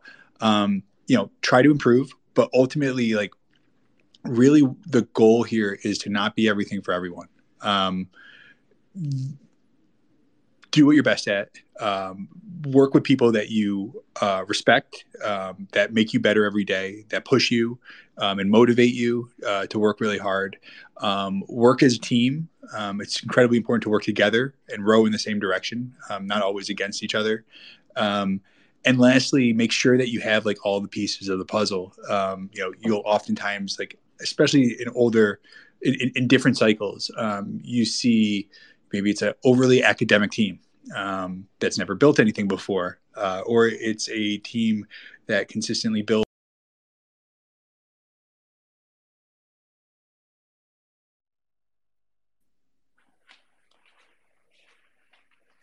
Oh, and I'm back too. Hi everyone, thanks so much for the patience. I think before we just got cut off for the third time. James, are you back on? Yeah, hey, I'm still here. You were giving amazing insight, so I would hate it for for us to not continue. But given the time, maybe we can have you wrap up and then go to the last question before the last session. Yeah, sure. I think I don't remember what I was saying, but I think the last thing I was going to say about it was like, in this new market, every cycle has like a different sort of focus as we get closer and closer, I think, to what you see in traditional venture. And so, what we're going to likely see more and more frequently is like, yes, this is cool technology. Yes, we are still looking for like innovative, disruptive technologies that are going to be brought through blockchain, through decentralization. However, product market fit is becoming more important. Like you'll hear value accrual a lot, or like what's the go to market, and these are things that maybe in the past, earlier over the last 2 years, were not things that teams had to think about when they were launching a blockchain or an interoperability protocol or a DeFi protocol, but they're becoming more and more important as the industry matures.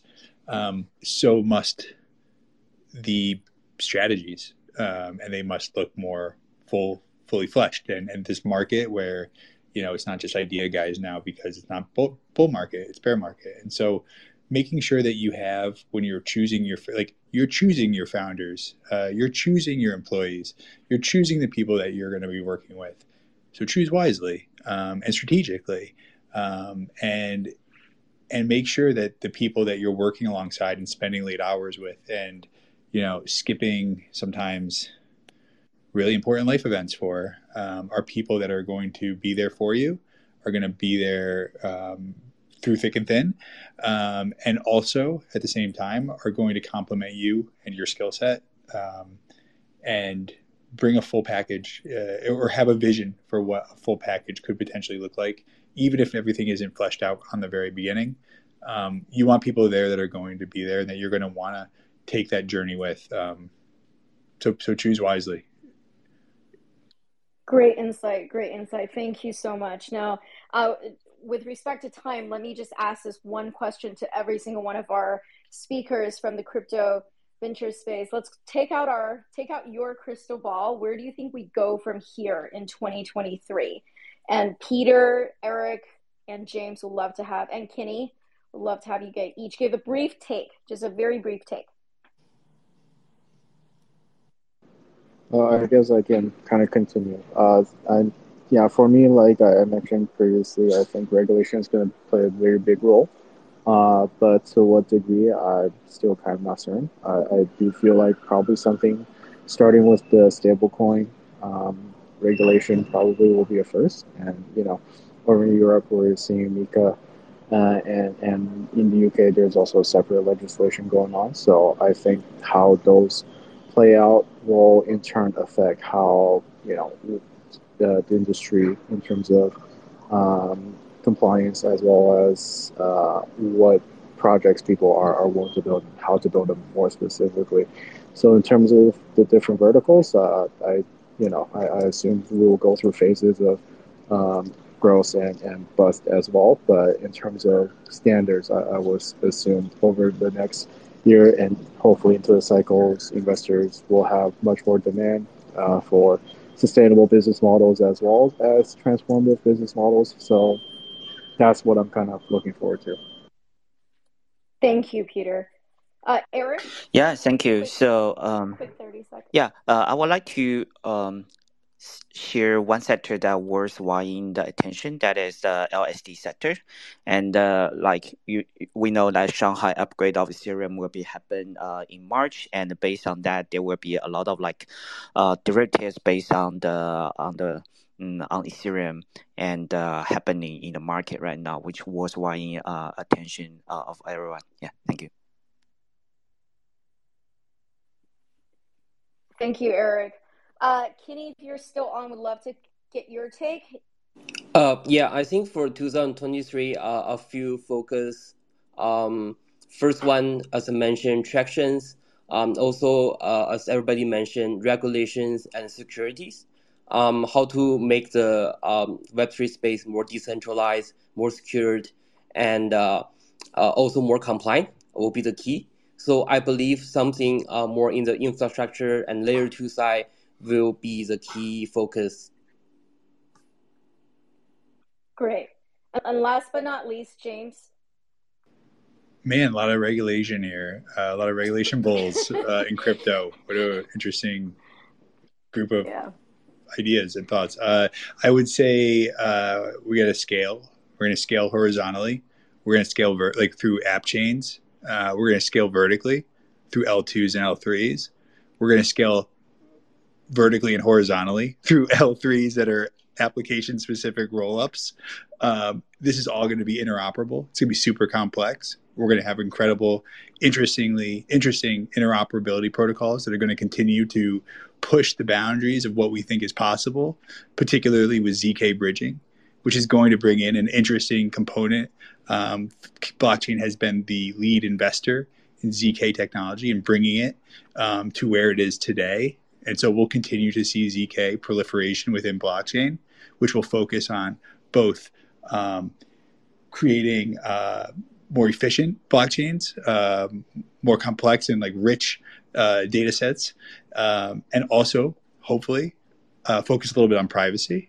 And so regulatory, you can be regulatory compliant and private, which I think is something that we're really excited at looking into. And then lastly, something that we're really excited about is user experience and improving the user experience. Front end account abstraction on Ethereum is going to be super incredible.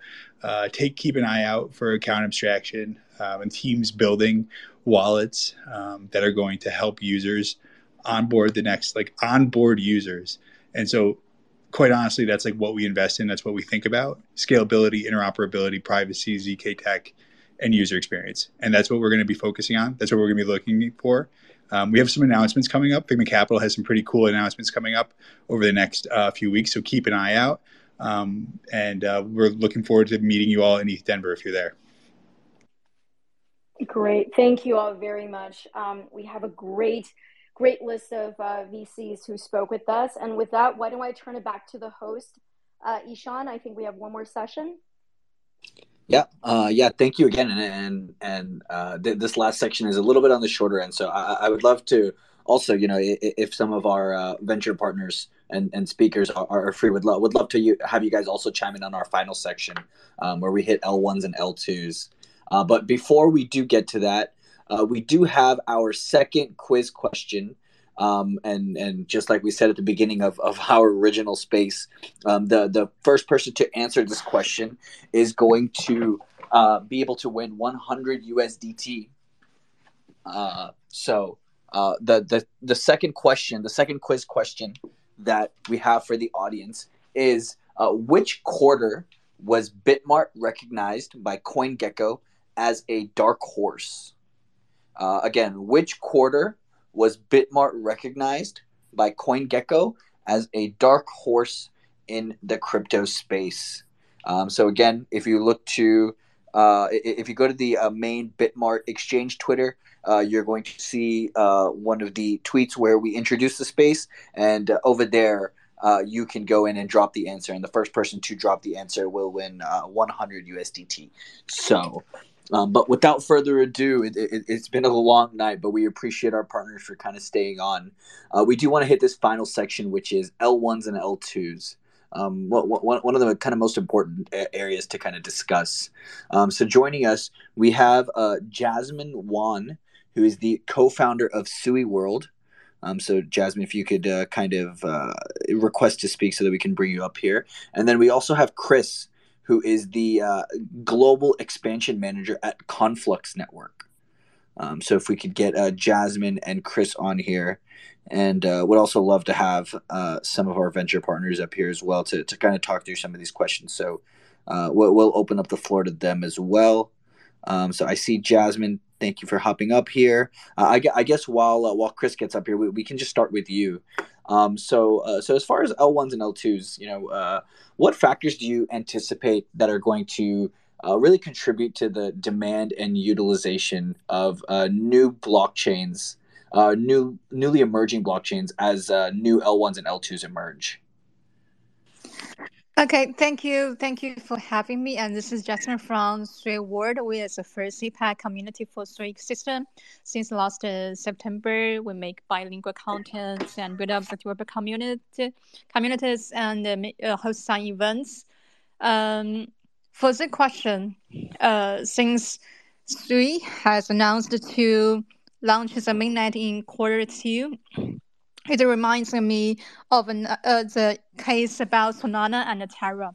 I remember one noticed the data for TVL in last March.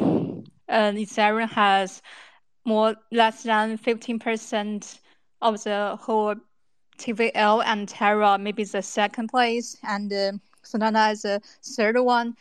And why Terra has so much proportion of the whole TVL? That's because it has a 20% APY, and it attracts many traditional VC and funds to invest on crypto fund. Then they will invest on Anchor. So that the highlight of the case is if you can get nearly 0.1% of the traditional funds, and it will have a huge impact for the whole industry. And second case about Steven on Solana, it attracts many retail users. So it has grown rapidly. So for these two cases, I guess the first factor is about you can get support from the traditional funds, like some famous and well-known big investors in traditional industry.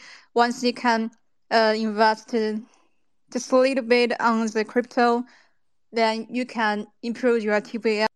And the second factor is about the retailer user. If you have the killer application, then you can attract the TVL from retailer users. It will help a lot for your whole blockchain. Yeah, that's the two cases I like to share about the question.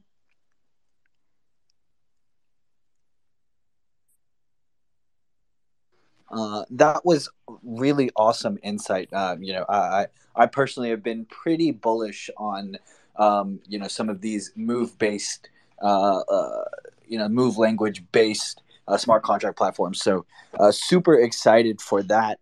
Thank you for that insight, and especially coming from kind of the APAC community as well. I'd love to pose that same question to Chris. I see we have Chris up here from Conflux. I really want to hit that same question, which is like, what factors do you think are going to kind of contribute to the demand for L1s? I really love the analogy of like, blockchain sell block space, right? So where do you kind of see the demand for all of this new block space coming into kind of the ecosystem? Where do you see the demand coming from? Hey guys, first of all, thank you for having me here today. And yeah, it's almost been a year since Conflux also listed on Bitmart, and we're very happy about the partnership that we have. I think there are so many different aspects when we talk about it, and I think today what I've been listening in, and regulation is a big part that we have been talking about, and many guests also agree on. And I think regulation is a very important factor for the next wave and also the upcoming years to shape this industry and see where it can be used for further adoptions in the future, regardless of it if it's a layer one or a layer two.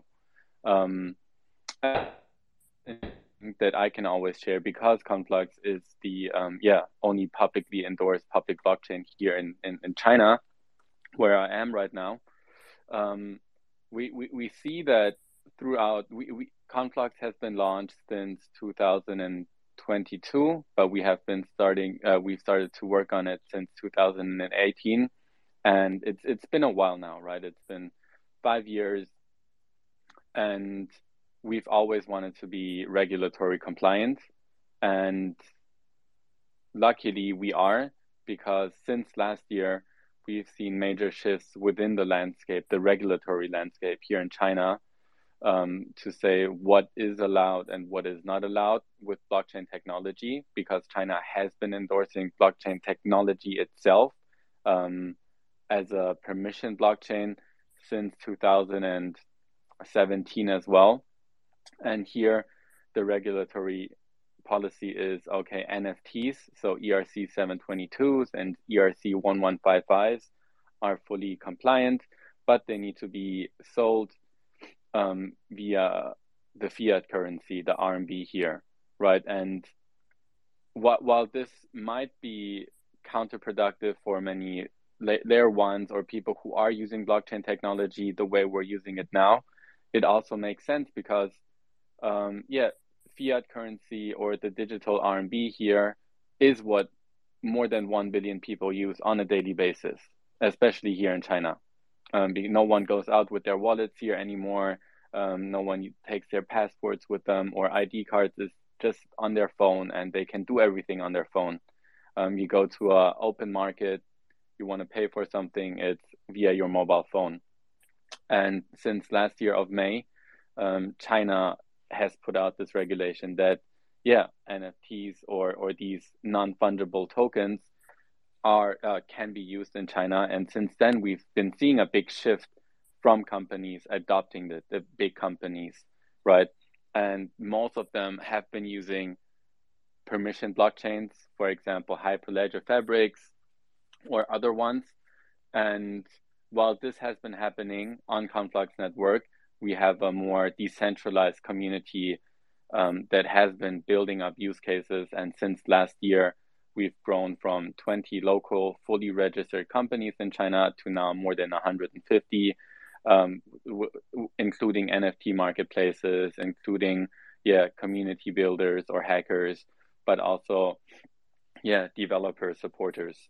And we're seeing more and more big companies coming in and deploying NFTs on Conflux. For example, McDonald's, you have Oreo, and the latest one, which I'm very happy to announce, and is also relative new news, is that Little Red Book, aka Xiaohongshu, China's Instagram with integrated Shopee functions, with more than 150 million monthly active users, has integrated Conflux NFTs or the Conflux blockchain into their system, so people can actually show their NFTs on Conflux on their profile page. And I think this is one of the big steps towards scaling or utilizing the block space more and more, is to partner up or have big companies with a lot of traffic to leverage this blockchain technology that has been created since 2013, since the creation of Bitcoin.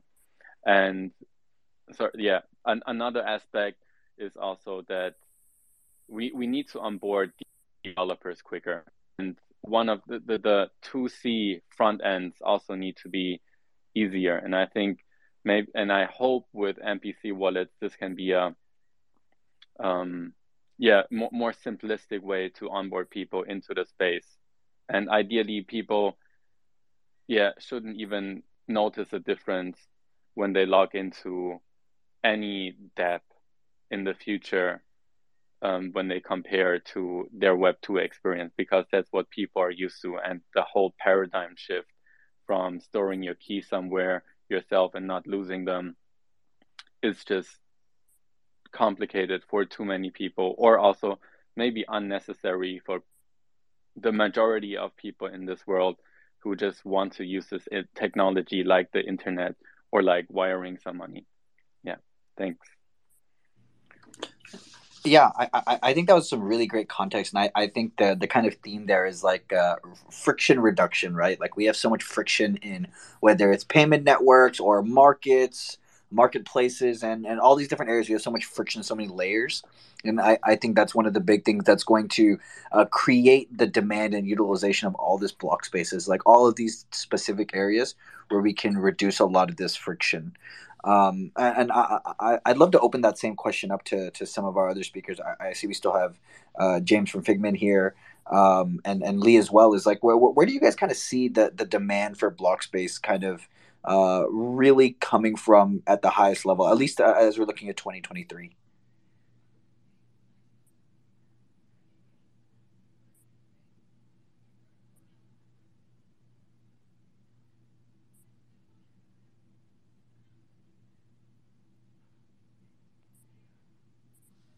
Okay, I think we might have lost them.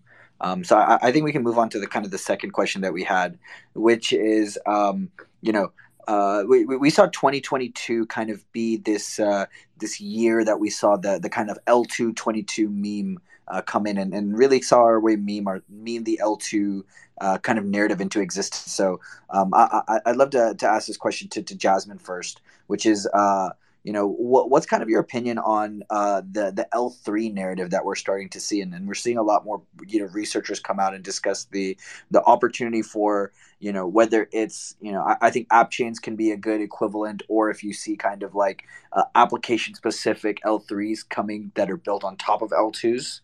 How do you kind of see the kind, and I guess for Jasmine we can ask the question about how do you see the modular versus monolithic kind of blockchain system going? Okay, thank you. Actually, I don't know what is layer 3. I think it's a little bit tricky. Many builders are working on the layer 2 on Ethereum, and optimistic maybe is one case. But some layer 2 projects, they are actually very centralized, like DYDX. It's, I guess, no difference from the ordinary CEX. So they will name themselves as a decentralized DEX on-chain. So there is concern about security about the layer 2 project Ethereum. And of course, KGVM is a hot topic recently, and developers are trying to solve this problem. They may use some not efficient ways, even with a combination with some hardware to solve this problem on Ethereum. So ZK will help to solve the problem of the performance on the layer 1 of Ethereum. So we are definitely looking forward to some more layer 2 solutions based on the layer 1 consensus layer. And actually, at the same time, Mu ecosystem Aptos and Sui, they are another they either heading to another direction for this question. They are building another kind of layer 1 for everyone. They have better scalability and better security based on the Mu programming language. Maybe in future we can see some projects as a bridge to combine the consensus from layer 1 of Ethereum and the advantages of Mu language.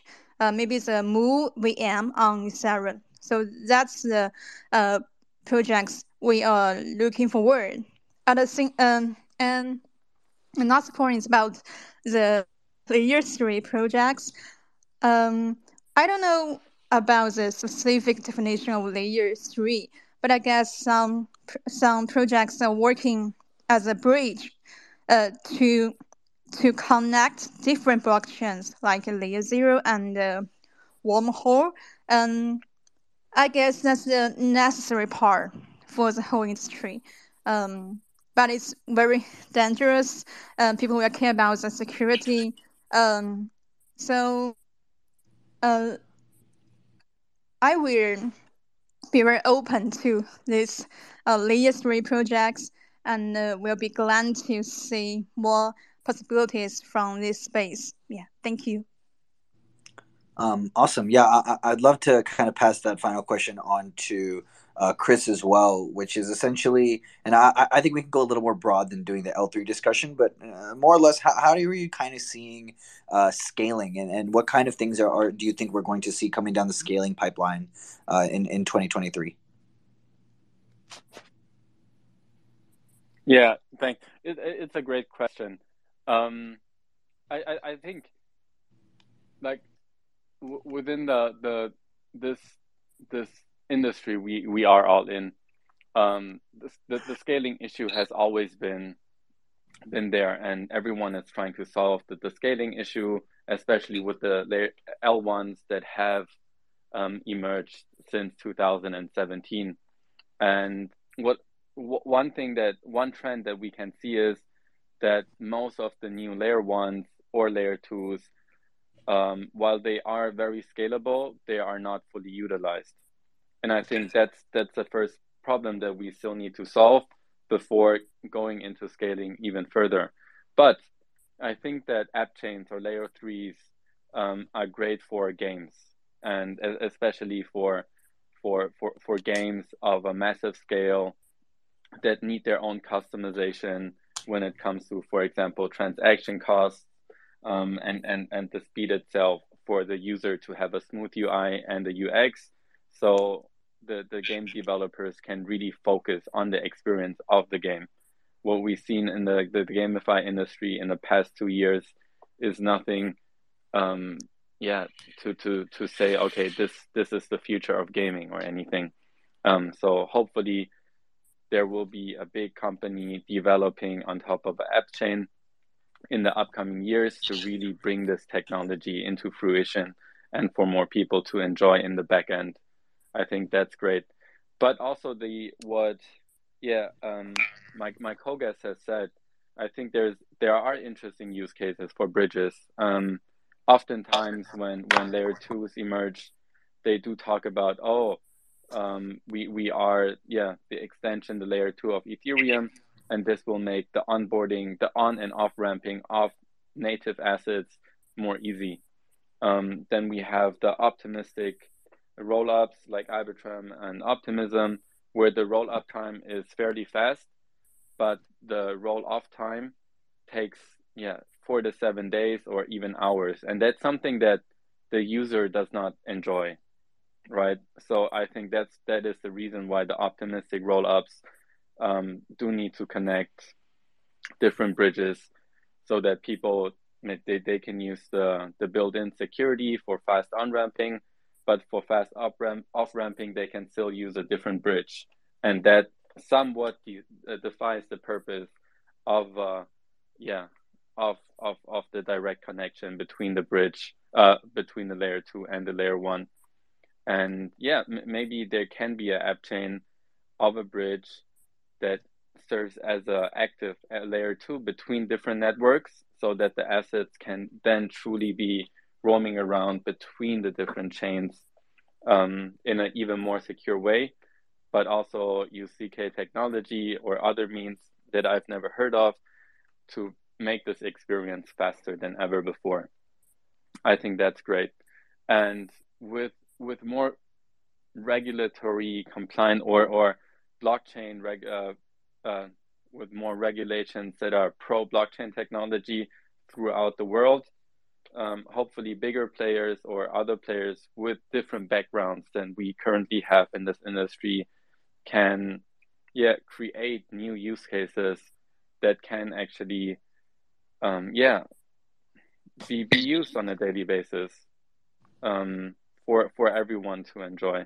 It's not just remittance, maybe on just for marketing, maybe for user retention to use it. Maybe there's things that we haven't thought of right now, and are still things that are not only DeFi, not just gamify, not just remittance out there, to actually build use cases that need even more scalability than we have right now. Yeah, I think that makes total sense. I think gaming is a great example of, some of the trade-offs that you have to make. You might have to sacrifice some security in order for, UI and UX. But at the end of the day, like in L3, you're not fully compromising security, and you still get all of the benefits of, the ownership of the assets and kind of digital ownership without necessarily needing like every single application to be like completely decentralized. I think there's trade-offs all over the board, and I think you hit that in a really awesome way. First off, I want to thank all of our partners that have come up here tonight. It's been quite a long night with a few situations, but I think we've handled it and kind of moved through them really efficiently. So first off, I want to really thank all of our partners that took the time out here to kind of stick with us, especially our L1, L2 partners over here at the end with Miss Jasmine from Sui World and Chris from Conflux, and all of our venture partners as well as our leading projects. They spent a lot of time with us, so we are super, super grateful for time spent. I'd like to give a huge thank you to the Bitmart team. They've been amazing. Miss Lee, who's the CSO at Bitmart, as well as Nick Hoog, who is the VP of marketing at Bitmart. I mean, they've been amazing in helping set this up. The rest of the Bitmart team through everything that's happened. So unfortunately, we do not have time for the AMA. But before we go, we do have our third quiz question. And again, just like at the beginning, and you can click on this pinned tweet in order to comment the answer to it. But our third and final question before we get out of here is, which two new products were launched on Bitmart in 2022? Again, which two new products were launched on Bitmart in 2022? So the first person to answer that in the pinned tweet by commenting under the pinned tweet will have the opportunity to win 100 USDT. So we really appreciate the audience for sticking around. This has been a long night, but a really, really informative night. We've got to hear from some of the top projects in this space, some of the top venture capitalists and capital allocators, some leaders from different layer 1 and layer 2 infrastructure providers, as well as Wes Kaplan, the CEO of Cointelegraph US, and some of the leadership team at Bitmart as well. So I think today went really well. We hope that you guys join us in the future, where we will definitely have less technical difficulties, but we appreciate everybody that's been able to stay on with us for this time. Super informative, a really great night, a lot of great insight, and we will see you guys next time. So thank you again, everybody, on behalf of the Bitmart team, and we will catch you guys next time. I appreciate it, everybody. Thank you so much. Thanks. Nice talking to you. Thanks for the invite, and thanks for the amazing hosting.